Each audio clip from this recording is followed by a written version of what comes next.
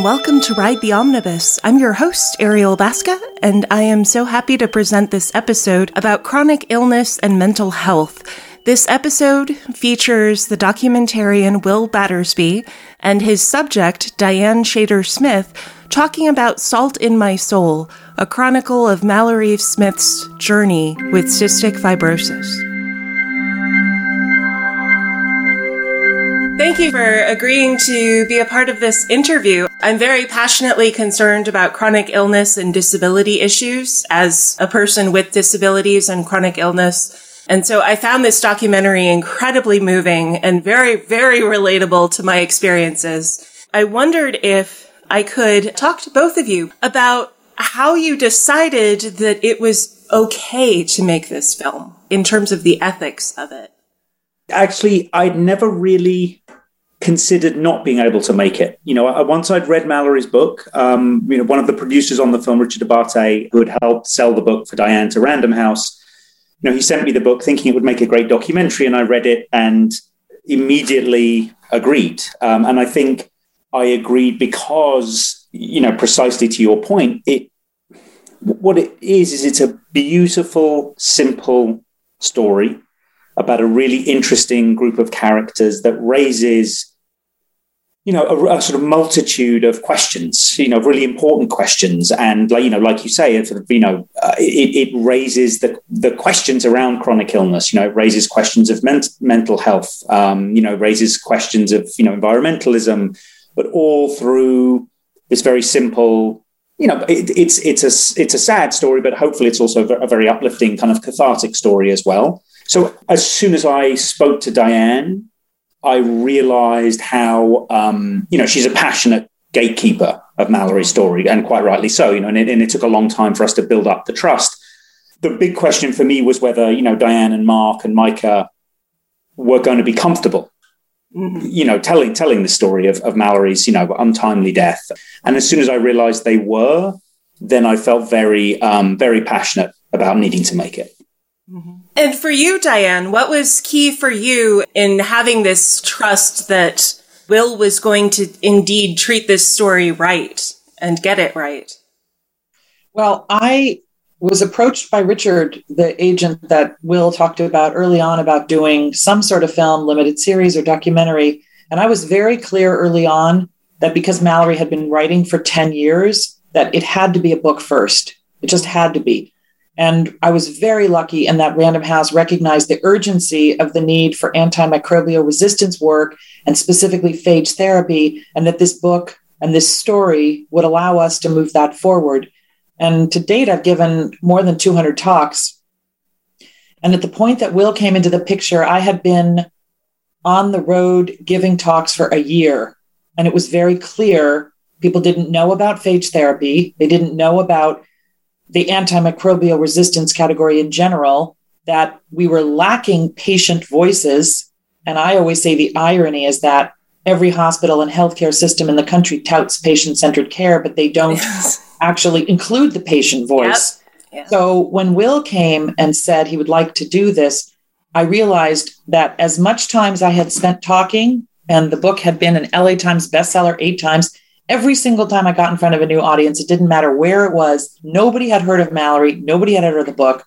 We live in a big world crowded with social media. I mean, when they told me I had to do social media for the film, I've always done a little Facebook page, but between Facebook, LinkedIn, Instagram, Twitter, and it's just overwhelming. So how do you actually, create attention for a small story? But Will seemed to have a vision for what he wanted to do. And it took time, as he mentioned, for us to develop the trust, but it did come, and COVID helped that process because it shut things down very quickly and gave more time for editing than he might have otherwise been able to afford. And I think it resulted in a film that everybody seems to love, which of course makes me so happy. But I think when you have a filmmaker who has vision and talent, and you have a subject like Mallory, and you have the material that we had, it was, to say, to put it very simply, it was a no-brainer to make this into a documentary. And what we're hoping is that it will shine a light on these issues that we've discussed. And mental health, which is probably an invisible illness, probably the categories that are most relatable across the country, the film and Mallory's story addresses both in a very interesting way. You know, she's this tall, beautiful blonde girl who you wouldn't think had any body image issues or had any mental health issues, but she had both. And in the film, it comes out, you know, very clearly that when you deal with these sorts of issues, it does create comorbidities. And I think it's really important that we find ways to tell these patients' stories. So hopefully this will pave the way for others to do the same. It's a wonderful film as far as exploring so many different aspects to the story and exploring both what family life was from your perspective, but then also what her journals reveal about the inner turmoils there. One of the lines that I think I most particularly resonated to was that line where she says, "But you look healthy." And all of her friends are reacting to the fact that she looks healthy all the time. Therefore, she must be healthy, right? And this always insurmountable sense of perception of the weight of other people's judgments about us and how that weighs on you.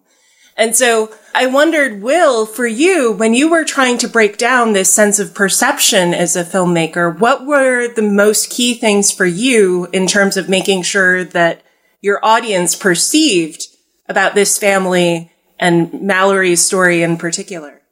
You know, I knew very quickly once we'd started the interviews that this question of sort of the invisibility of things, and particularly the physical illness is invisible for a number of years, but the sort of the mental health aspect of it, you know, remains completely invisible. And I knew that was going to be a key point because, you know, as soon as we started doing the interviews, it became very clear that, you know, Mallory's friends and family, you know, family to a lesser degree, you know, Diane was, you know, incredibly close with her, but, you know, that everyone was surprised by the level of Mallory's depression and difficulties. And, you know, everyone was, it always makes me want to sob, but, you know, everyone was heartbroken that she had not felt able to share.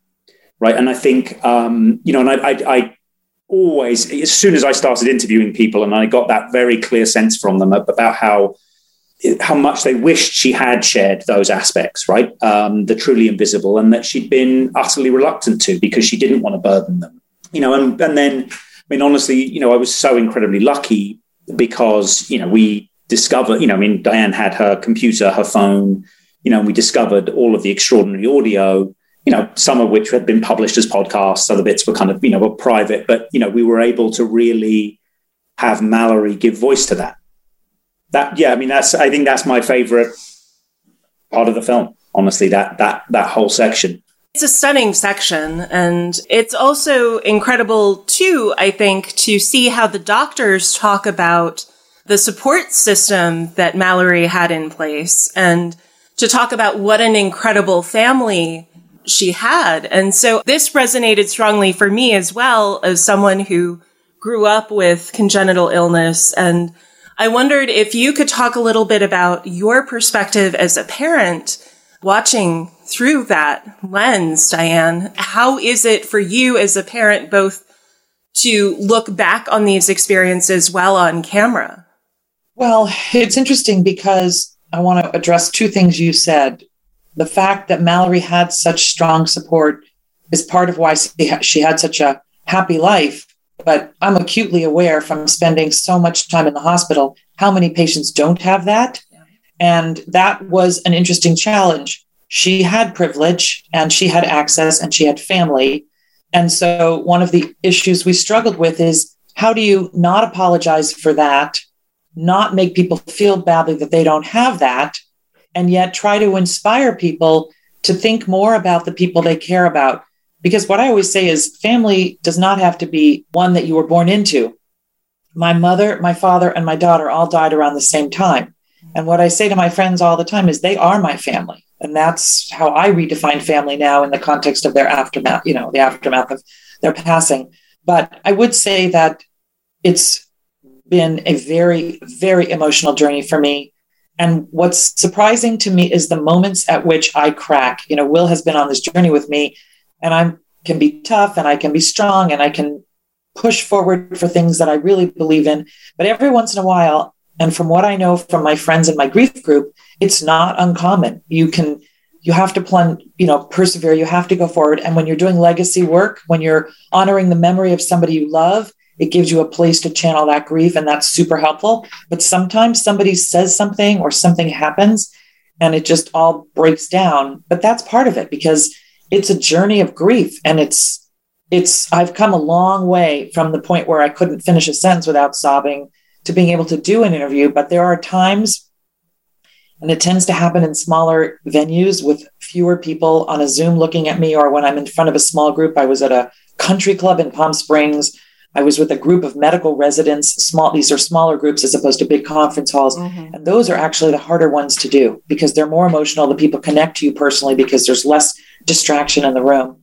But it's important because we're trying to raise awareness for antimicrobial resistance, for phage therapy, for mental health, for invisible illness, for the need to raise money, for the need to bring back the patient voice, all the things that I keep harping on. I'm trying to use this film that Will created and the book that Mallory wrote and the opportunities I'm afforded now because I've been doing this work for 3 years to actually move the needle as opposed to just talking about it. Wow. And it's so powerful that you're able to actually do those things with this message and this story, and to know that there are really powerful positive outcomes that are a direct result of Mallory's story and her incredible 2,500 pages of notes that were generated. It's incredible to think how much of an effect that can have in the future. And so how do you think about this legacy, Will, as far as what you are aiming to preserve most cogently for your audience?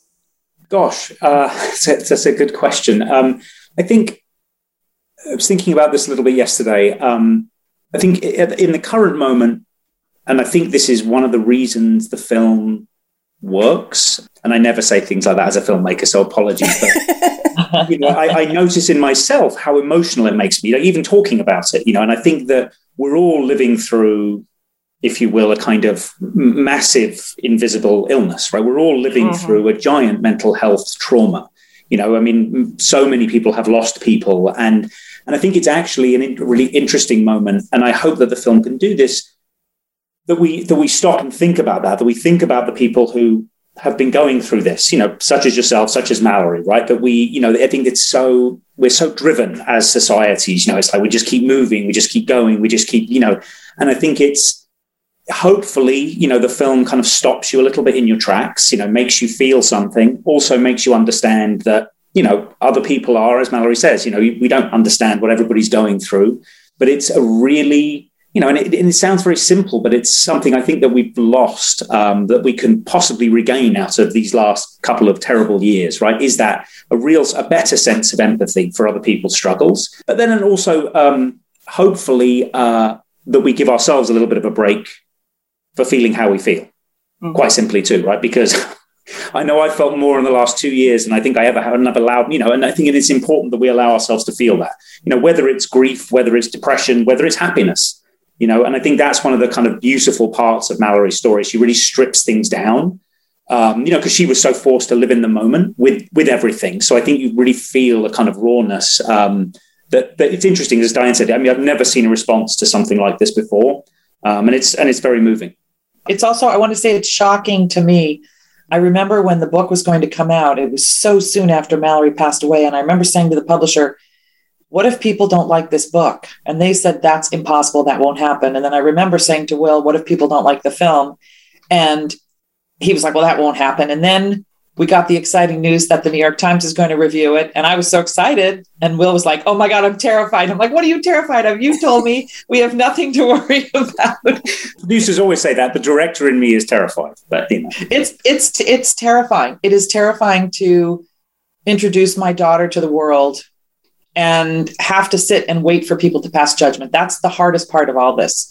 And it's the part that makes me the most emotional. And as people like you, who I don't know and had no connection to Mallory, tell me that you like the film and it means something or speaks to you, that is incredibly moving to me. And it does propel me forward.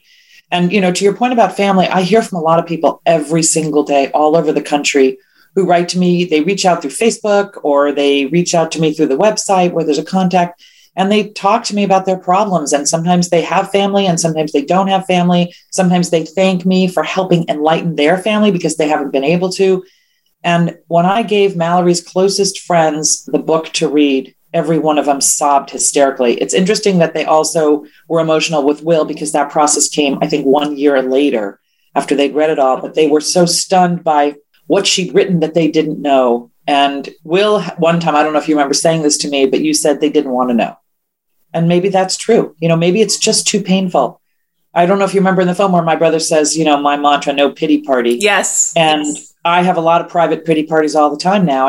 I prefer to grieve privately, although it has happened many times where I crack in a talk because talking about my daughter just brings up all the grief and all the loss of hope. And yet at the same time, I'm flooded with feedback that this is hopeful and this story makes people want to write, makes people want to talk, makes people want to connect. So, and in my particular case, it makes me want to raise money and awareness because I do think that Mallory died not from cystic fibrosis, which people are living longer from, but from a superbug, from resistant bacteria that stopped being available. And that is really my primary mission. And my husband, who's the one who found phage therapy, he really wanted to use Mallory's story to save other lives because that does help you move forward when you're in grief.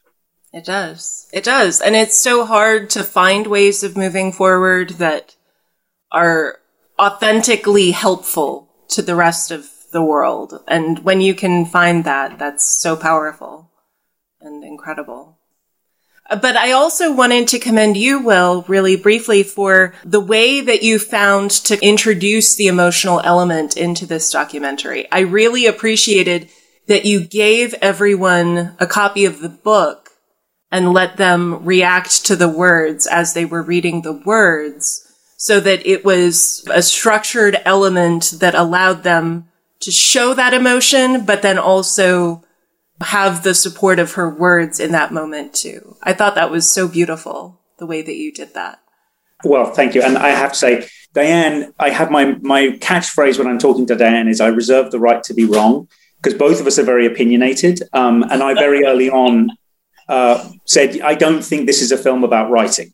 And Diana said, well, I think it is, because that was Mallory's passion. And I'd had everybody read that same passage. I knew it. I was rereading the book on my way out to LA for the initial interviews, and I read that passage and was like, oh, I have to have, I need this read, and I didn't know what I was going to do with it. Honestly, I had no plan for how we use it in the film. And then, and I think it sort of comes back to the invisibility question, actually, is the writing is in that space with Mallory, right? It's her, mm-hmm. She's maintaining her invisibility, but she's still expressing herself. And I think that's why the writing is so powerful.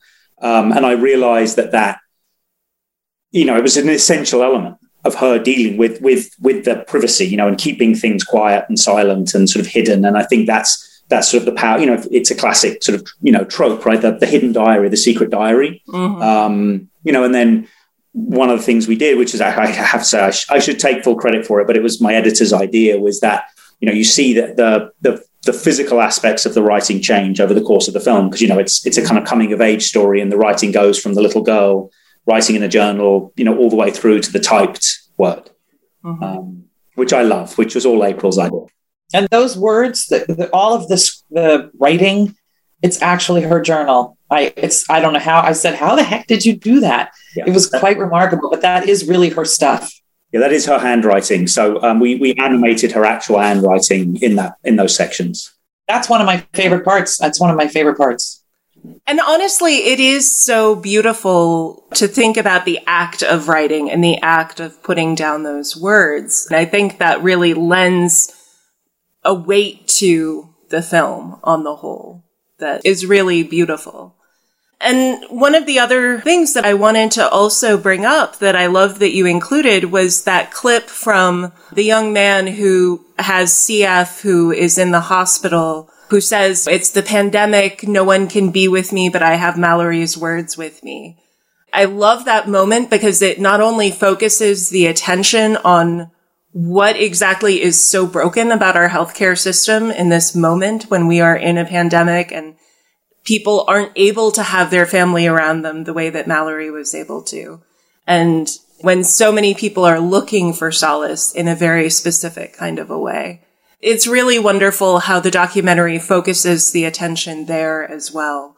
And I just wanted to say how much I really appreciate that, but then also ask one last question.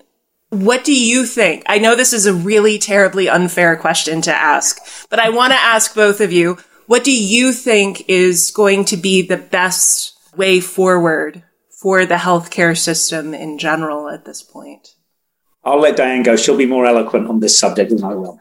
Well, I know, without a doubt, and I now give talks about this all over the country, we need to hear the patient voice. We need to reintroduce the patient voice. And actually, the New England Journal of Medicine recently launched an ebook, The Power of the Patient Voice. Now, in their case, it's directed towards doctors to improve profitability. From my case as the parent, I believe in storytelling and I believe in story hearing. And I think that this documentary should inspire anybody who's dealing with a chronic illness to consider telling their story in whatever format works for them. One of the things I say is you can be a blogger, a written blogger. You can be a podcaster. You can just do social media posts. You can do photographs with captions, short stories, long stories, memoir, fiction, nonfiction. There's so many ways, but we do need to hear, for example, Ariel, I would like to hear your story. I know it's not really appropriate for me to ask you, but you've alluded to your own issues. And of course, that makes me want to know more. And what I think is that the more we speak about our issues, not just the patients, doctors and nurses, and I think we are starting to hear more from them, ancillary healthcare providers, we need to understand what they're going through, because this burnout rate, which we all know is a huge problem, I've come to understand from one of the doctors that I work with, it's not actually burnout, because burnout implies that it's something that's within you, that you cannot withstand the pressures. And what he has taught me is it's really a phenomenon that should be reimagined as moral injury, which you can Google because apparently people are catching on to it. But it actually makes sense, which is that we are doing things to these providers that become an affront to them. And I think if we can start to understand what people are going through, so I really focus on the patient voice because that's where my experience is, but it really is everybody in the system. And it's also the providers. Another woman that I work with, Marianne O'Hara, she talks a lot about caregiver stress syndrome, and it's real. And so I just think hearing patient stories and telling them is very important. So that's what I would do to improve healthcare. Well, that's a wonderful answer. And you're going to make me follow that. I should have gone first. You were the one who said she should go first. I think for me, again, I think I've been very, very lucky in my life, in this regard. But what I've learned from this too is, and it sort of comes back to why I made the film and why I make films, is, there's a collective experience, right, in the healthcare world, right? And I think that every part of it has to remember that everybody else is going through something too, right? The patient is going through something. The doctor is, the therapist is, everybody, the cleaner at the hospital, right, is going through a collective experience. And it's vital that people are aware of, or try and be aware of what that other experience is. And I think, again, it comes back to that question of empathy. And then, one of the things I find just on a kind of scientific level most moving about this story is Dr. Paluski, the doctor at UPMC, when Mark, Mallory's dad, had really kind of stumbled across phage, and Stephanie Strathy's case, and Mallory was then the first cystic fibrosis patient to receive phage. And I was very moved in my interview with the doctor. I was expecting him to have been resistant to it, right? Because we're so aware of Western medicine being resistant to anything that it hasn't itself come up with or invented or thought about, or, that isn't a patentable drug. And his openness to using it, right? So again, it's the kind of the brilliance of Mark, and then the brilliance of the people who help them get this there. It's the brilliance of the doctor, and, of course, and then the patient is at the center of it. And I think it's, so it's progress, but it's not always progress through the most expected channels as well that we have to be open to. No, that's incredible. Well, I want to thank you both so very much for your time. This has been a wonderful interview, and I want to thank you so much for your work on the film and your work advocating for patient care that is actually appropriate. I really appreciate it very much. Thank you. Thanks, Ariel. Bye-bye. Take care. Thank you for listening. And thank you for taking a moment right now to reflect with me on the history of the land you are listening on now.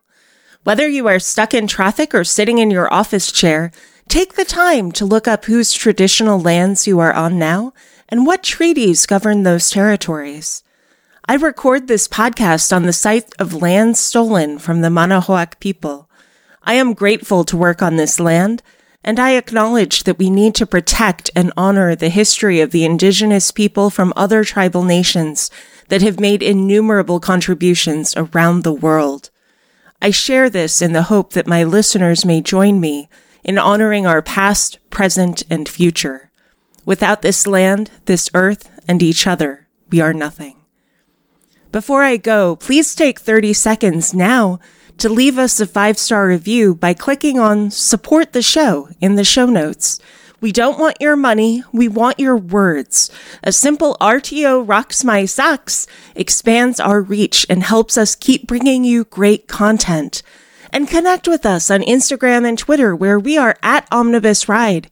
You can also visit our website, omnibusride.com, where you can go to dive deeper into our content and learn more about the show. A special thank you to our amazing editor, William Dass. We truly couldn't do what we do without him or Danielle. Be well, be safe, and keep in touch.